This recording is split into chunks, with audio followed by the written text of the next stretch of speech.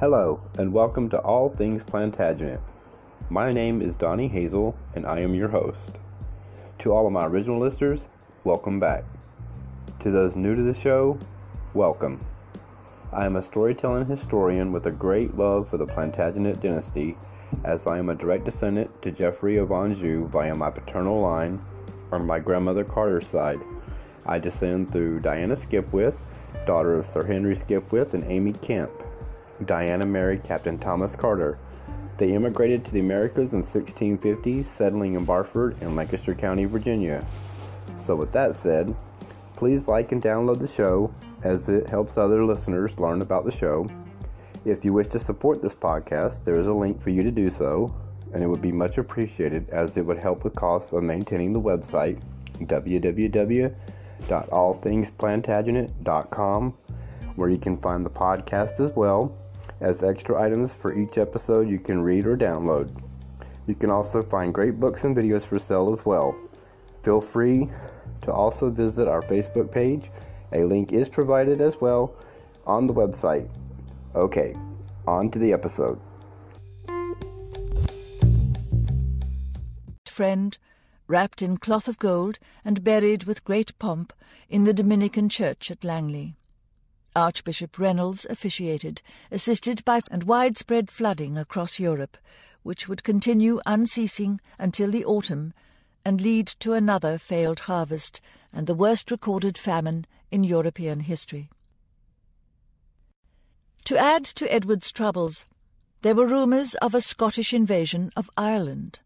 At the end of April he sent Roger Mortimer back there as lieutenant, and not a moment too soon, for in May, in the interests of building up a Celtic alliance against England, Robert Bruce sent his brother Edward to free the Irish from English rule. In June, Dundalk fell to Edward Bruce, and in September he took Ulster. Between June the 5th and the 23rd, Edward and Isabella visited the new town of Winchelsea in Sussex, which had been built by Edward I on a grid plan, much like his continental Bastides, to replace the old town that had been swept away into the sea during a storm. The royal couple perhaps stayed at the newly founded Franciscan Priory. There was no sign of famine here, for the town was prosperous, and the king and queen were plied with food and wines. Isabella attended Mass in the parish church, which was dedicated to Thomas à Becket, and her chaplain made offerings in her name. Then she and Edward moved south to Hastings, where they stayed in the castle and made gifts to the chapel there, in which they were entertained by 2 harpists and a fiddler.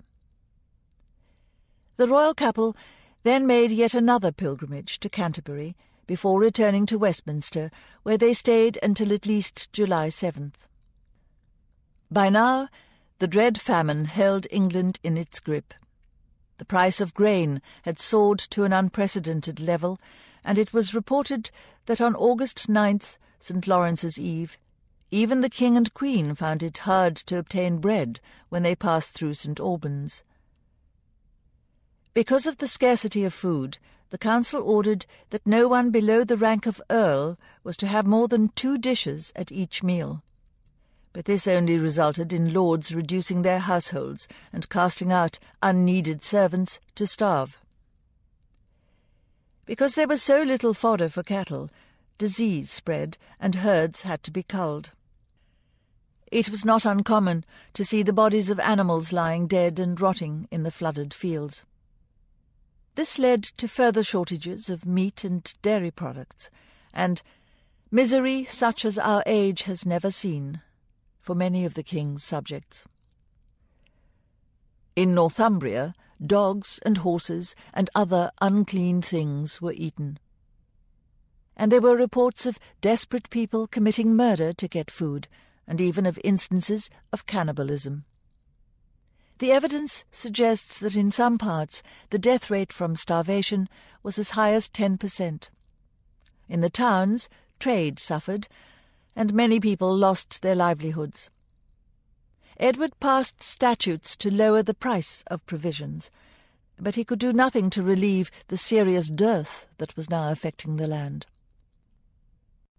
On August 12th, Warwick died, greatly lamented. His friends claimed he had been poisoned, probably in an attempt to discredit the king. Warwick's passing left Lancaster in a position of unchallenged supremacy.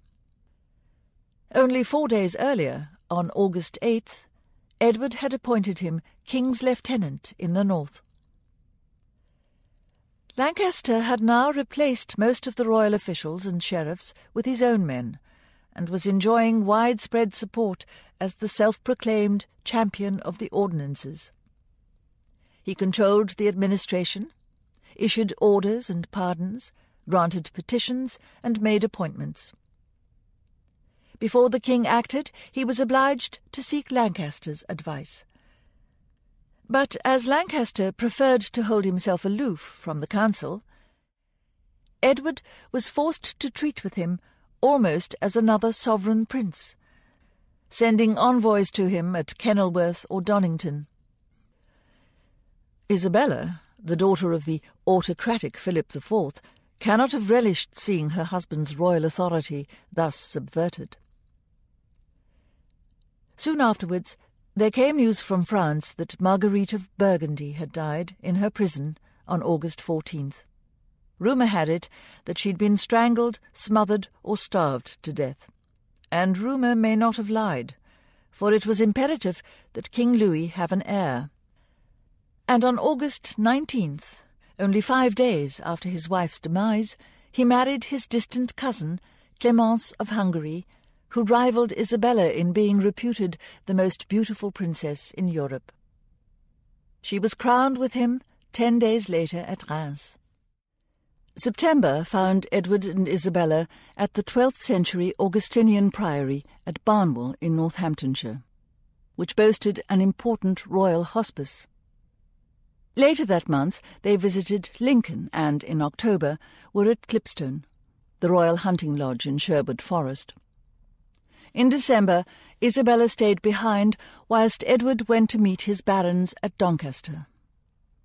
They were also apart at Christmas, which the king spent rowing in the Cambridge fens with a great concourse of simple people to refresh his spirit, and even swimming with this silly company in the cold weather, which only aroused the derision of the barons, who openly expressed their scorn for such childish frivolities. That December of 1315, there was dire news from Ireland. Mortimer had been utterly defeated by Edward Bruce at the Battle of Kells in Meath. English rule had now virtually collapsed in Dublin, and Mortimer came hurrying back to England to obtain reinforcements, arriving at court by January 17th. But the king, needing his support against Lancaster, kept him in England. Mortimer was therefore present when Parliament assembled at Lincoln late in January. But Lancaster didn't deign immediately to grace it with his presence, despite pressing concerns over the famine and the Scots. Instead, he arrived 3 weeks late, on February 12th. Nevertheless, a compliant Parliament appointed him Chief Counsellor to the King, much against Edward's will, for the Lords had agreed that the King should undertake no important matter without the consent of the Council. At this time, Edward and Isabella were staying at Somerton Castle at Navenby, 8 miles south of Lincoln. The castle had been built in 1281 to 82 and had been visited by the king before his accession. Whilst staying there, Edward granted £50 and lands in Ponthieu to Isabella's nurse, Théophania de Saint-Pierre, perhaps on her retirement. He also rewarded his own nurse, Alister Leagrave, for her good service to Isabella. Around this time, Lancaster also gave £92 in gifts to Théophania and the Queen's French servants. By February, Isabella knew herself to be pregnant again. On March 27th, a new litter was delivered to her, so that she could travel in comfort, for breeding women were not supposed to ride. In April, Parliament met again at Westminster, but soon afterwards Lancaster withdrew from the King's Council. From now on, he would spend most of his time on his estates in the north, keeping state like a king, but doing very little to maintain effective government.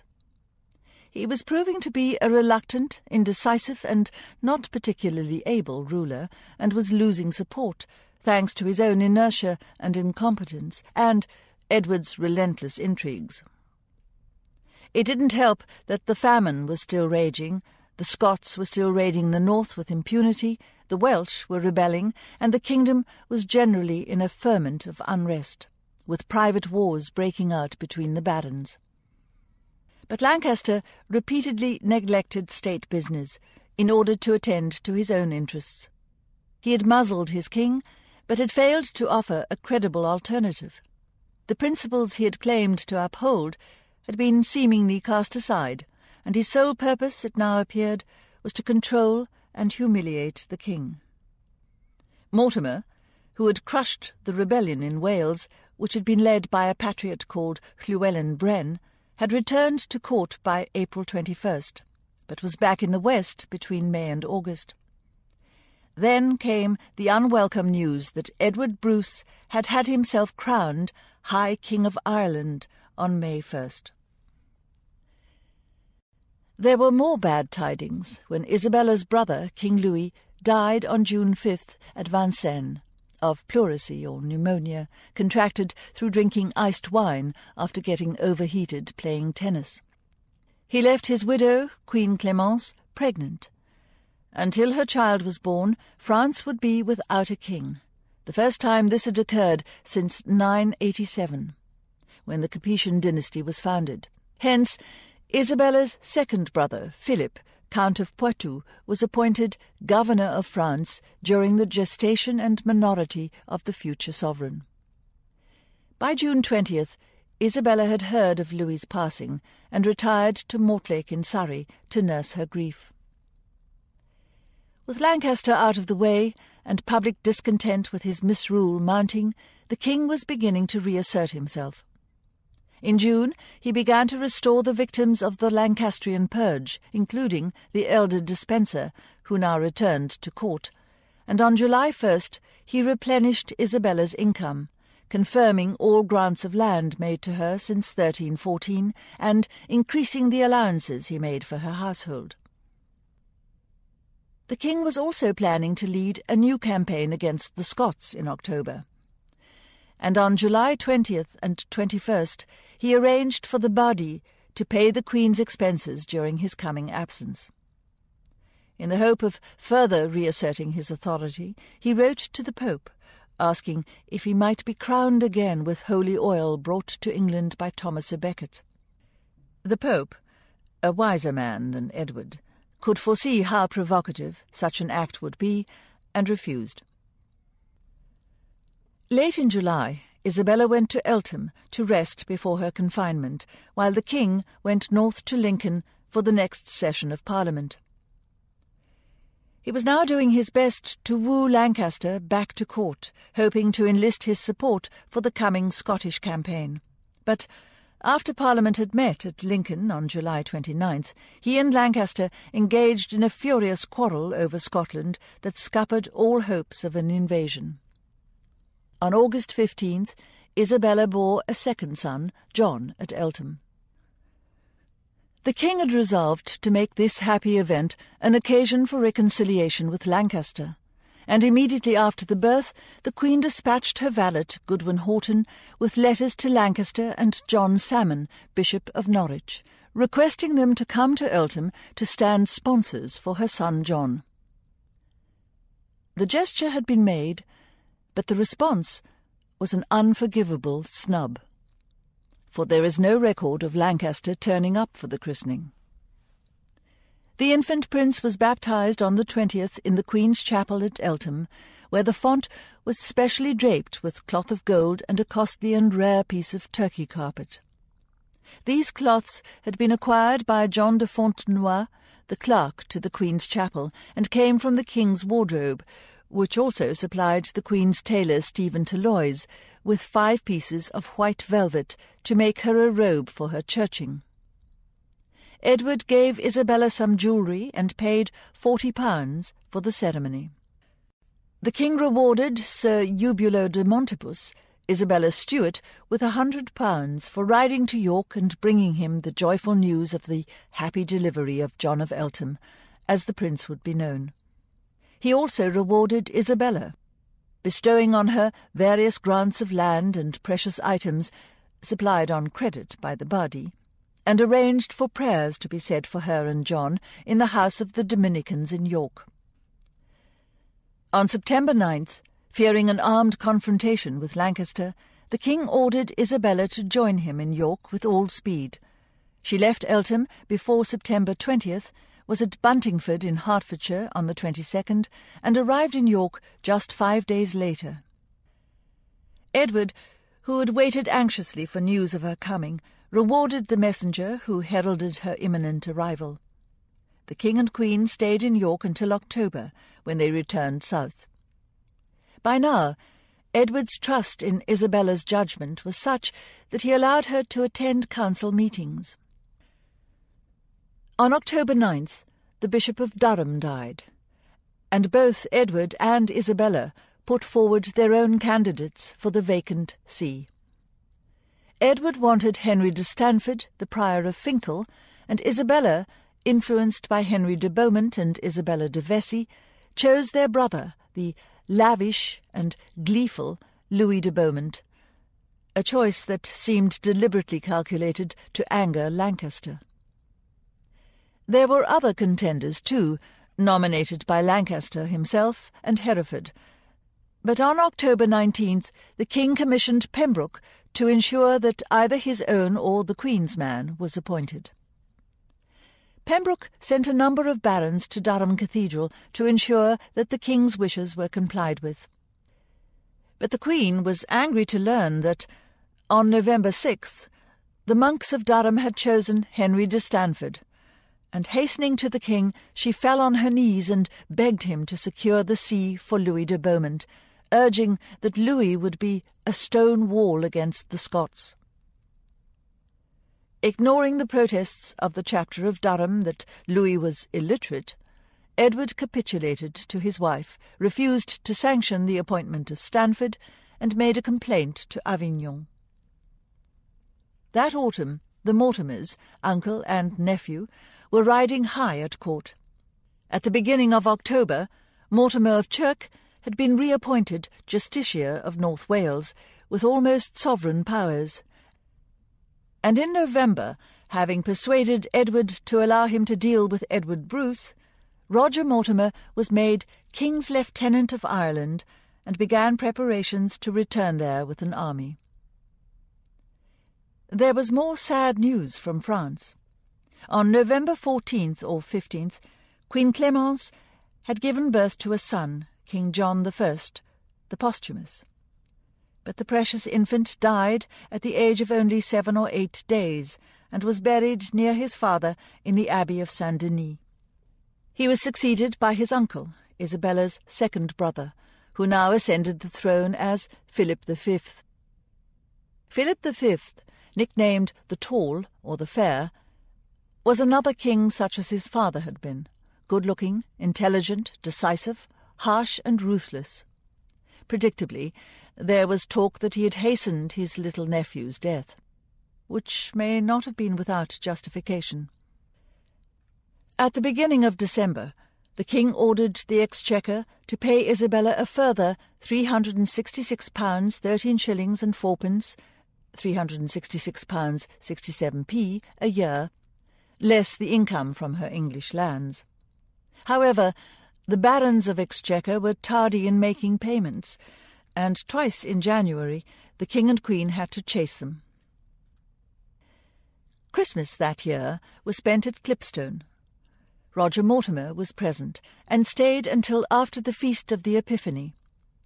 But it was a Christmas overshadowed by conflict, for Lancaster was making trouble, and England seemed once again to be on the verge of civil war. On January 9th, 1317, Philip V was crowned with Jeanne of Burgundy at Reims. But there were still those who asserted that his niece, the dispossessed Jeanne of Navarre, had a better title to the throne than he. The next month, therefore, he summoned an assembly of the three estates and invoked what he was pleased to call the Salic Law, which allegedly dated from the time of the early Frankish kings, declaring that a woman cannot succeed to the kingdom of France. This law was of dubious legality, and certainly contravened the normal feudal laws of inheritance. It was in time to have far-reaching implications for Isabella and her heirs. As for Jeanne, who was only 6, Philip placated her supporters by agreeing that she could succeed her father as Queen of Navarre. Robert Bruce himself landed in Ireland in January, and in February he and his brother established themselves in Ulster. But when they pressed south and came within 5 miles of Dublin, Mortimer halted their advance. That same month, the King and Queen moved to the palatial Royal Hunting Lodge at Clarendon, which stood on a hill in the midst of a forest near Salisbury, and dated from the 11th century. Like most of the other royal residences, it had been improved by Henry III. There were Gothic windows with gable heads in Isabella's chambers, and one window sported a stained-glass depiction of the Virgin and Child. In the Queen's wardrobe, which was beneath her private chapel dedicated to St. Catherine, there were murals showing Richard I fighting with Saladin, and scenes from the history of Antioch. In the Queen's hall, the marble-columned mantel was sculpted with the relief of the 12 months of the year. Isabella attended the council meeting that took place at Clarendon on February 9th, during which Edward and his supporters accused Lancaster of plotting with the Scots against him. Lancaster denied it, but there were many who had noticed that, during their repeated northern raids, the Scots had left his estates untouched, and who openly speculated that he meant to enlist Robert Bruce's help against Edward, which would have been treason of the first order. On that same February 9th, in response to the Queen's pleas, and also, it appears, some hefty bribes, including gifts worth £1,904 from the King and Queen, the accommodating Pope John provided Louis de Beaumont to the See of Durham, Louis having obligingly agreed to take reading lessons. Nevertheless, when he was enthroned on March 26, 1318, he was still barely able to understand the Latin. Later that month, another bishopric, that of Rochester, became vacant, and again Isabella involved herself in a contest to fill it, competing with the king in providing candidates. Edward wrote to Pope John in support of Harmod Heath, and Isabella made her plea to the pontiff on behalf of her own confessor, John de Chissois. She also enlisted the support of her brother, King Philip, and Pembroke. On hearing how she had set herself up in opposition to her husband, the Pope and his cardinals marvelled, but put it down to Edward's inconsistency. This time, however, Isabella did not get her own way, and on March 18th, Harmod Heath was elected Bishop of Rochester. In April, the King and Queen visited Ramsey in Huntingdonshire, where they stayed in the Abbey guest house dedicated to St. Thomas of Canterbury, which had been built around 1180. The famine had now abated, and England was once more becoming fruitful with a manifold abundance of good things. And there was encouraging news from Ireland, for that spring Robert Bruce returned to Scotland, and soon afterwards Mortimer defeated his old enemies, the treacherous Lacys. He then set about rebuilding the English administration and persuading the king's Irish subjects to return to their obedience. April saw the 4-year-old Prince Edward's first public appearance. Very little is known about the prince's childhood, apart from the fact that he spent much of it at Eltham with his brother John in the Prince's Tower, and that one of his noble companions was a Griffin of Wales. But we do know something about his education. He was taught by royal clerks, the most celebrated of whom was Richard de Bury, who was made Bishop of Durham by his former pupil in 1333. Bury was a great bibliophile and scholar, and in his time served as an ambassador to France, Hainault, and Germany. Under his auspices, the prince learned to read and write. His is the first surviving autograph of an English king, and became fluent in Norman French, Latin, and English. He also developed a working knowledge of German and Flemish. There is abundant evidence that he acquired proficiency in the admired aristocratic skills of riding, swordsmanship, jousting, hunting, hawking, coursing, dancing, singing, and shooting with a longbow. He was brought up to be articulate, courteous, and affable with all. No king could have asked for a more promising son and heir.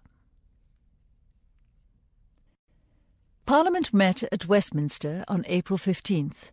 On the same date, £20 was paid to one brother Richard de Brumfield for 3 days' entertainment for the Lord the King, the Lady the Queen, and the Lord Edward their son. On April 22nd, Edward granted Isabella the manors of Wallingford, which had belonged to Gaveston, and St. Valery. Then scandal erupted. In May, Lancaster's Countess, Alice de Lacy, eloped with her lover, Eubulio Lestrange, a squire in the service of the Earl of Surrey, Lancaster's enemy, whose knight, Sir Richard de St. Martin, had abducted her from her unfaithful and unprepossessing husband. Alice immediately claimed Surrey's protection, while Lestrange lost no time in proclaiming to the world that he had slept with her before her marriage, and in so doing severely compromised her reputation. There had been bad blood between Lancaster and Surrey for years, but the abduction of Lancaster's wife, who was irrevocably and publicly shamed, was a deadly insult that the Earl was determined to avenge, and he now entered into a destructive and futile struggle with his rival to retrieve his wife and his lost honour. He began by ravaging and plundering Surrey's lands and castles in Yorkshire, and in so doing plunged them both into a bloody and disruptive private war. To make matters worse, Lancaster suspected that the King and Queen had actually encouraged his wife to leave him, and that they had plotted her abduction at the council held at Clarendon in February. Edward feebly forbade Lancaster to resort to violence and advised him to seek a remedy in law only. But this made no difference whatsoever, even though the Earl was warned that if he persisted in his private war, the king would either have his head or consign him to prison. Lancaster, in turn, declared that he would not come to court because he feared treachery. It now seemed unlikely that Edward and his cousin would ever be reconciled. At Whitsun, as was customary, the King and Queen held court at Westminster, but as they were feasting, a mysterious woman, adorned with a theatrical dress, entered the hall on a fine horse, and, after the manner of players, made a circuit round the tables, before approaching the dais and presenting the king with a letter. Before he could respond, she bowed, turned her horse, and left the hall. Thinking this was some kind of courtly game, Edward commanded that the letter be opened and read aloud for the amusement of the company. But he was mortified and embarrassed when it proved to be a damning indictment of his rule. The woman was quickly arrested and revealed that a certain knight had set her up to deliver the letter. When questioned, this knight insisted that he had acted in the interests of the king's honour and in the sincere hope that his sovereign would heed the complaints of his subjects. However, He emphasised that he had meant the letter to be read in private. Edward was impressed with the man's sincerity and integrity. He rewarded him with abundant gifts and set the woman free. But he paid little or no attention to their grievances. On July 7th, Edward II effectively founded what later became known as King's Hall at Cambridge, which was refounded by Henry VIII as Trinity College in 1546. Edward's foundation was for the education of 12 scholars, who he probably hoped would become loyal servants of the crown. In 1318, the Pope granted King's Hall the status of a university college. In July, the King and Queen set out for Nottingham. They spent some days at St. Albans Abbey, where Edward blessed and touched 22 scrofulous persons suffering from the king's evil, in the hope of curing them. A royal duty that would be faithfully carried out by every future sovereign until the time of Queen Anne. After this, the King and Queen moved on to Bedford, then to the royal manor of Kingscliff in Northamptonshire. Parliament met at Nottingham on July 18th. On the 25th, the King granted Isabella Gaveston's old county of Cornwall. Later in the year, in November, the Queen would also be assigned revenues from London. In September, after visiting Lincoln, the royal couple stayed at Tickhill Castle in Yorkshire. On the 10th, at Isabella's request, the King confirmed charters that had been granted to the Order of Prémontré at Blancheland in the Cotentin in Normandy. Then it was on to York, where the royal couple stayed once more with the Franciscans. There now arose a property dispute that was to have an immense bearing not only on Isabella's future, but also on national politics and the lives of the king's subjects. When Gilbert de Clare, Earl of Gloucester, had been killed in 1314 at Bannockburn, he had left no child to succeed him, and hence the great and ancient earldom of Gloucester looked set to be divided up between the earl's co-heirs, his 3 sisters. However, his countess immediately announced that she was pregnant, so the matter was left in abeyance until such time as she should bear her child. 3 years later, even she had to concede that there would be no baby. And in November 1317, the earldom was divided up between the earl's sisters, all of whom were now married to men high in the king's favour. The eldest sister, Eleanor, now 25, was married to Hugh le Despencer the younger, a fine figure of a man who was at least 3 years younger than the king, and had been a member of his household when he was Prince of Wales. He had fought at Bannockburn in 1314, had been first summoned to Parliament in 1315, and had again served in Scotland in 1317. While his father had been a consistently loyal supporter of the king, the younger Despencer had aligned himself with the baronial party, which had long been hostile to the elder Hugh. He was proud, cunning, aggressively acquisitive and self-serving, and extremely capable. He could be brutal when provoked. In 1315, he had illegally seized Tunbridge Castle, thinking that it belonged to Gloucester's widow, and then had to give it back when it transpired that it was actually held by the Archbishop of Canterbury. And in 1316, for reasons that are not clear, he physically attacked one of the lords at the Lincoln Parliament. The royal wardrobe accounts show that Despencer's wife, Eleanor de Clare, was clearly a favourite of her uncle, the king, who paid her living expenses throughout his reign, a privilege not extended to her 2 sisters. The second sister, Margaret de Clare, aged 24, had been married to Piers Gaveston, but was now the wife of Hugh de Audley, one of the king's household knights. The third sister, Elizabeth, aged 22, had just married her third husband, Roger Damery, another household knight who had served with distinction at Bannockburn. Normally, where there was more than one heiress, an estate was divided into equal shares. But in November 1317, Hugh le Despencer was allowed to claim Glamorgan, the largest and richest share of the Clare inheritance, ostensibly because he was married to the eldest sister.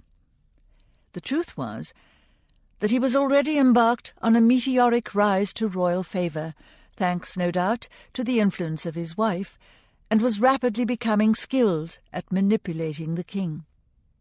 Audley had to be content with Newport and Netherwent, and Damery got Usk. But Despencer wasn't satisfied with his share.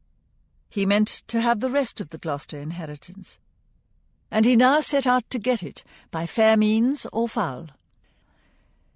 In 1317 he attempted unsuccessfully to seize from Audley the lordship of Glenclwch, which had once been part of Glamorgan.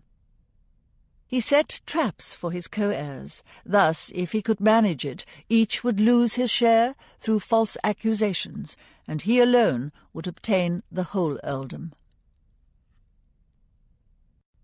For nearly 4 years now, Lancaster had been in the ascendant, and he and the king had wrangled and struggled for power, with barons siding behind one or the other, mostly, to begin with, behind Lancaster. But Lancaster had proved that he was no more capable than Edward of good government. Meanwhile, the king had been steadily building up his own court party, which included Damery, Audley, Surrey, the Despensers, and William de Montacute, another loyal household knight. Lancaster would certainly have regarded Isabella as being affiliated to this court party, since she had recently extended her patronage to several men who were dependents of Edward's principal supporters.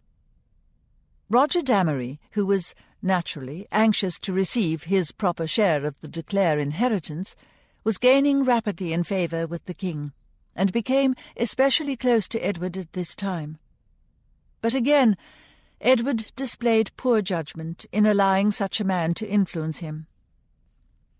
In September 1317, thanks to the efforts of 2 emissaries from the Pope, Lancaster had grudgingly agreed to return to court. But the king, egged on by Damery, who had been ousted from the constableship of 2 royal castles by Lancaster, had raised an army at York and marched provocatively in full battle order past the Earl's castle at Pontefract.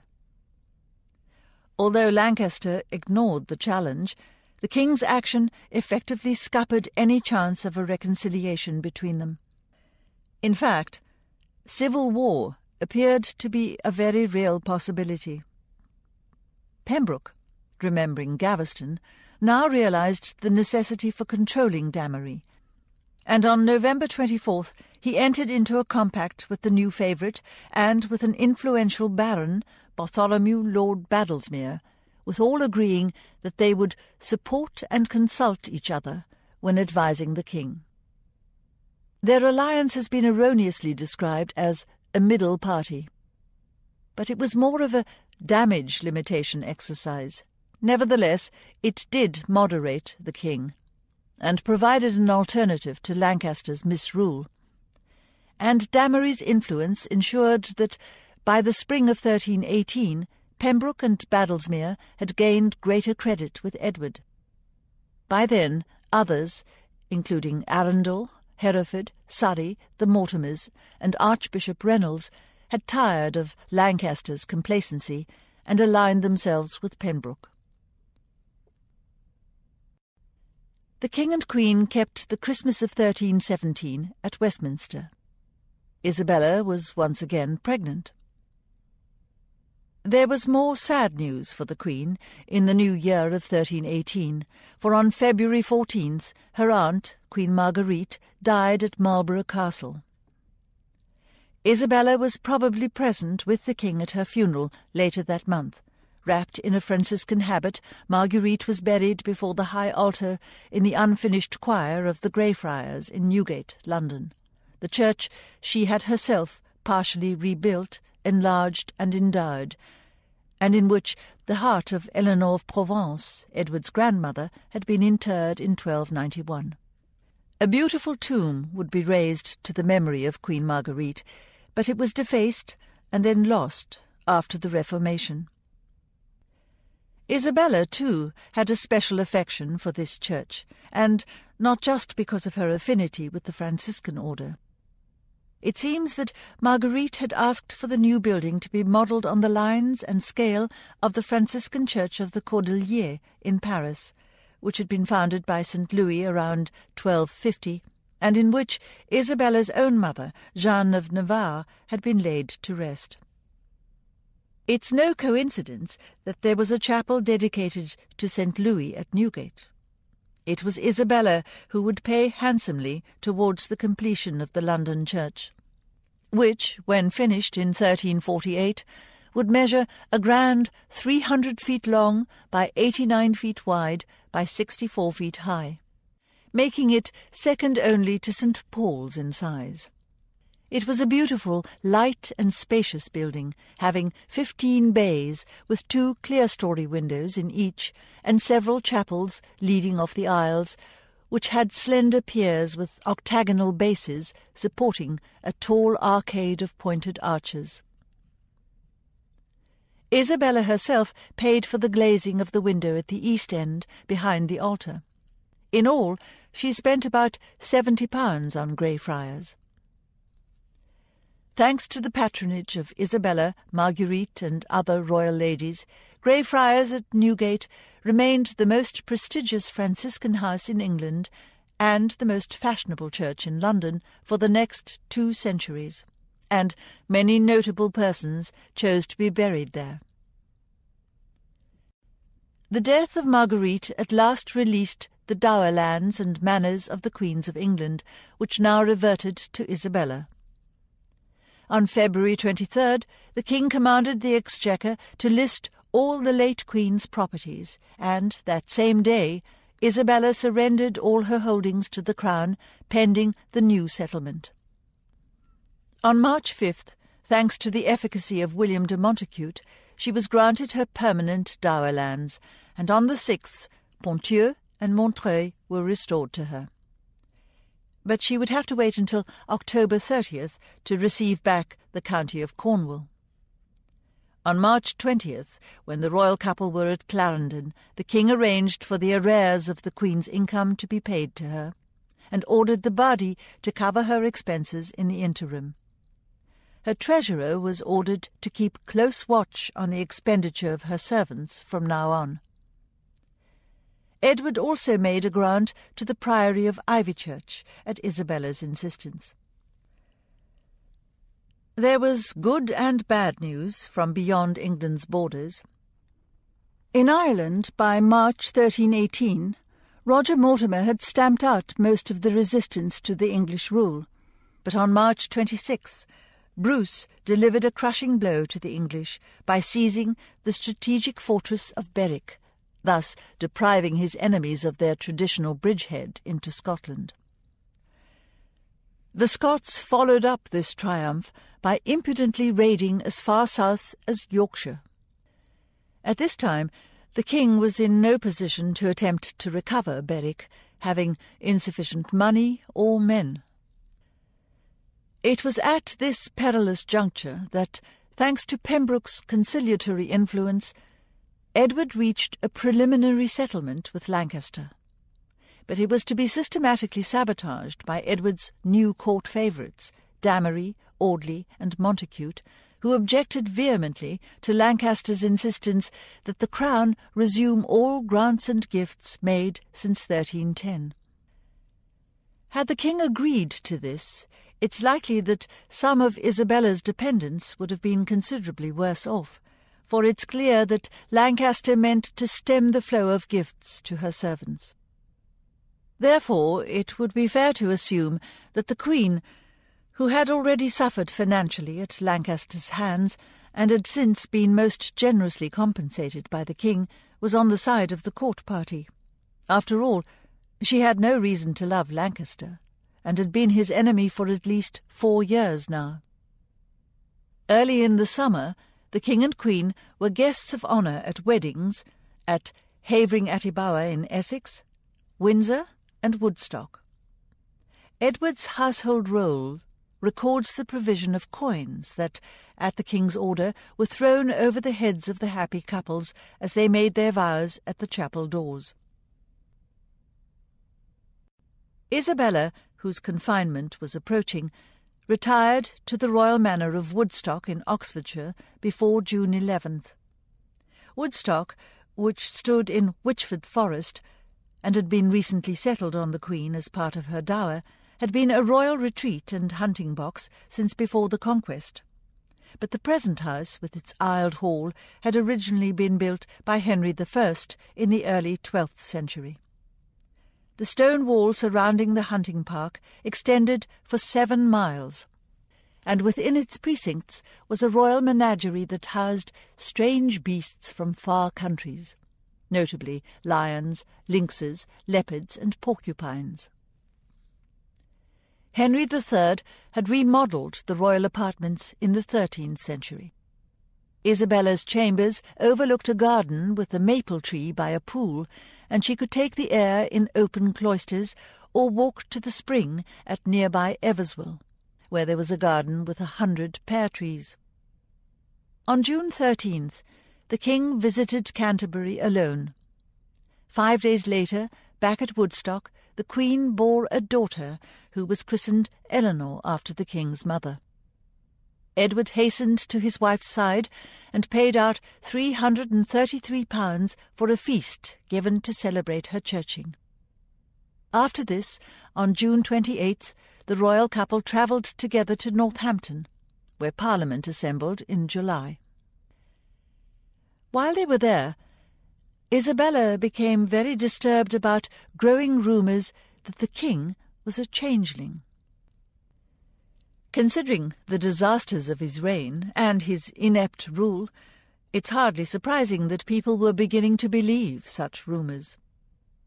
They had started when a tanner's son, John Diedrus, also known as John of Powderham, who may have been mentally unbalanced, suddenly appeared at Beaumont Palace, the old royal residence in Oxford, and claimed possession of it, insisting that he was the true heir of the realm, as the son of the illustrious King Edward, who had long been dead. He declared that my Lord Edward was not of the blood royal, nor had any right to the realm, which he offered to prove by combat with him. Diedrus was tall and fair, and uncannily resembled Edward, but he was missing an ear. He claimed that when he was a baby he had been mauled by a sow who had ripped off his ear, and that his nurse, too terrified to tell Edward I what had happened, had substituted a carter's son in his place. He himself had been reared by the carter, and the changeling as the king's son. As additional proof of Edward's humble origins, Diedrus cited his notorious love of rustic pursuits and other vanities and frivolities that were unbecoming in a king's son. But he could offer no proof to support his tale. Edward had the impostor arrested and brought before him at Northampton. "Welcome, my brother," he said with some irony. But Diedrus was in no mood to be trifled with. "Thou art no brother of mine," he retorted, "but falsely thou claimest the kingdom for thyself. Thou hast not a drop of blood from the illustrious Edward, and that I am prepared to prove against thee." This was outrageous, and Diedrus was put on trial for inciting sedition. At length he admitted that he was an impostor, but that he had been put up to it by the devil, appearing to him in the form of a cat. But that didn't save him from the gallows, nor from the fire that afterwards consumed his body. His cat was put to death in the same way. And that, as far as the king was concerned, was an end to the matter. But the rumour that he was a changeling had run through all the land, and Isabella had been troubled beyond measure by it. Emotionally vulnerable after childbirth, she was evidently profoundly humiliated and unsettled by Diedrus's very public claims. There's no evidence, however, that she ever thought there was any truth in them. Even though he was now more or less politically isolated, Lancaster was again making difficulties, insisting on the removal of the new favourites, who, he warned, were worse than Gaveston. Naturally, he saw Damery and his colleagues as a dangerous threat to his position. But the king refused to send them away, and Parliament spent much of its time negotiating with Lancaster, sending emissaries as if he were the actual sovereign. On July 29th, a second delegation returned from the Earl, having made encouraging progress, at which point the Queen herself joined Pembroke and Hereford and the bishops in seeking a peace. Did Isabella at this juncture visit Lancaster to make a personal plea for his cooperation?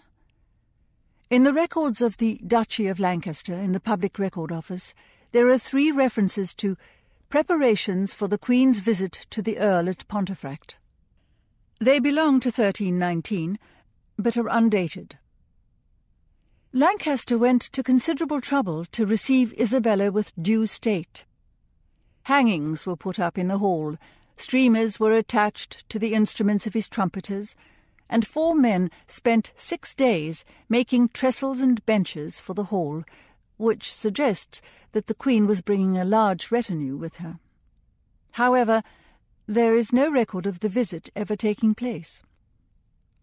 Whether it did or not, as a result of the Queen's intervention, a 3rd embassy was sent to Lancaster on August 1st. Isabella certainly played a vital part in bringing about the settlement embodied in the Treaty of Leek, which was signed on August 1318. Trevett attests that she had vigorously orchestrated the concord for the purpose of making peace. No doubt, she also had in mind her own financial interests. The treaty bound Edward to observe the ordinances and to dismiss his favourites, but released him from his odious tutelage to Lancaster, who had been bribed into standing down from his position of power. Instead, however, the king would have to obey the will of a council of masters under Pembroke, rather than just one. But Pembroke was a fair man, and some of his associates were loyal to Edward. The king, however, was still determined to shake off all restraints on his royal authority, and was by now a past master at playing one man off against another. As his wife, Isabella must have been aware of the king's true feelings and intentions. 5 days after the treaty was signed, Edward met Lancaster on a bridge over the River Soar near Loughborough, and went through the charade of giving his cousin the kiss of peace, having granted him a full pardon for all the offences he had committed against the peace of the realm. This effectively brought to an end the Earl's private war with Surrey. Notwithstanding Lancaster's humiliation, Edward was still utterly determined to be revenged on him for Gaveston's death, but had probably reasoned, like him, that a peaceful settlement with the moderates was the best way forward, considering how weak his position was. Edward took up residence at York on September 28th and stayed there until November. Isabella was staying in the vicinity and made 2 visits to Beverley Minster on the 8th and the 18th of October. Soon afterwards there arrived the welcome news of the death of Edward Bruce at the Battle of Fochet near Dundalk. By the end of the year, the Scots had left Ireland for good, and the Irish crisis was at an end.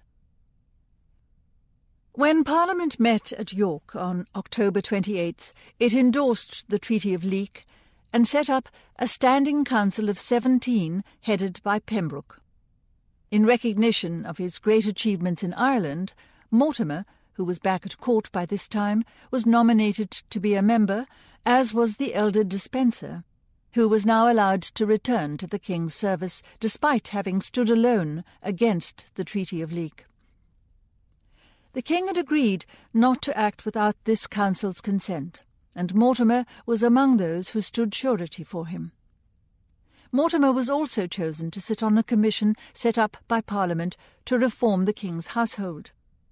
These are the first instances of his acting against Edward, and they indicate that he had now allied himself with Pembroke's party. Hugh le Despencer the Younger was also appointed to the Permanent Council, Parliament being under the impression that he too was with Pembroke. Parliament approved the recent appointment of the younger Despencer as Chamberlain of the King's household. But Despencer's allegiance was no longer to be counted upon, for with Damery out of the way, the younger Hugh rapidly took his place in the King's confidence and affections. Despencer's preferment to the influential post of Chamberlain marks the beginning of his notorious reign as the royal favourite, while a succession of grants tracks the growth of the king's regard for him. As a man of far greater ability than Gaveston, the grasping and politically ambitious Despencer was to prove a more dangerous favourite in every way, and a far worse threat to the barons, who would come in time to fear him. As Chamberlain, Despencer had the final say on who gained access to his royal master, and, consequently, controlled patronage. Thus he was easily able to wield power and command huge bribes. Soon he was suspected of subverting every other influence on the king, including Pembroke's, and it was whispered that he led Edward like a cat after a straw. At this stage, however, there is no evidence that Isabella regarded Despencer as a rival, nor that there was tension or friction between them, although Isabella surely cannot have welcomed Hugh's growing ascendancy over her husband. Even if the Queen did not realize it, Despencer, by virtue of his unique position, was already a threat to her position and her influence. Although Froissart baldly states that Despencer was a sodomite, even, it was said, with the king, there is very little other direct evidence that Edward's relationship with Hugh was of a homosexual nature. Nevertheless, circumstantial evidence makes it likely. Otherwise, Despencer could hardly have exercised such a mesmeric influence over Edward. And in 1321, Pembroke was to warn the king that he perishes on the rocks that loves another more than himself. He was certainly not referring to Edward's love for Isabella. Like his son, the elder Despencer profited greatly by his son's rise, and came to enjoy greater political power than ever. Together, with the son as the driving force, the Despensers gradually gained a dominant hold upon the king. They hired and fired household officials as they pleased, and their rapaciousness soon became legendary. Let a man displease them or own something they coveted, and he might find himself in prison or dispossessed. The York Parliament also dealt with the contentious issue of the resumption of royal grants, but Lancaster's original comprehensive demands were sidestepped, and in the end only one yeoman of the Queen's household had his grant cut. Lancaster's sole contribution in Parliament was to insist that, as hereditary Steward of England, he had the right to nominate a new steward of the household to replace William de Montacute, who had been given a post in Gascony. But, demonstrating how far the mighty Earl had fallen, Parliament disagreed and, to Lancaster's fury, approved the King's appointment of Badlesmere, who had once been Lancaster's partisan. Thereafter, there was bad blood between Lancaster and Badlesmere. Civil war had been averted, and the Treaty of Leek had heralded a fragile peace that was to last for the next 2 years. The King and Queen stayed on in the north through November 1318, and it was now that a re-energized Edward resolved to recover Berwick, and began making plans to launch an all-out attack on the Scots the following June. Then the royal pair returned south, spending Christmas at Baldock in Hertfordshire. On Twelfth Night, January 6th, the King and Queen distributed lavish gifts, which they could ill afford, and presided over the revelry at court. Edward generously presented a silver gilt ewer with stand and cover to the courtier who was lucky enough to be King of the Bean for the evening. His role was similar to that of the Lord of Misrule, except that he held sway only on Twelfth Night.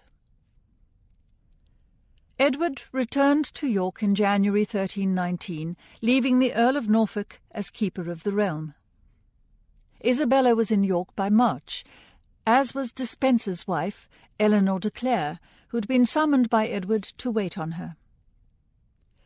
Roger Mortimer, who had spent Christmas at Wigmore, also joined the court at York. On March 15th, the king appointed Mortimer Justiciar of Ireland. He would go there in June to keep order.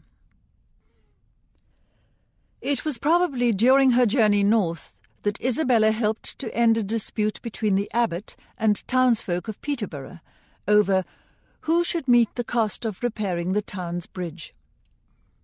When word was sent, in the king's name, that the Queen and her younger son, Prince John, would be coming to stay at the abbey, the abbot hastened to repair the bridge, ready for the royal visit. Then he was put to the further expense of presenting the Queen with a gift of £20 and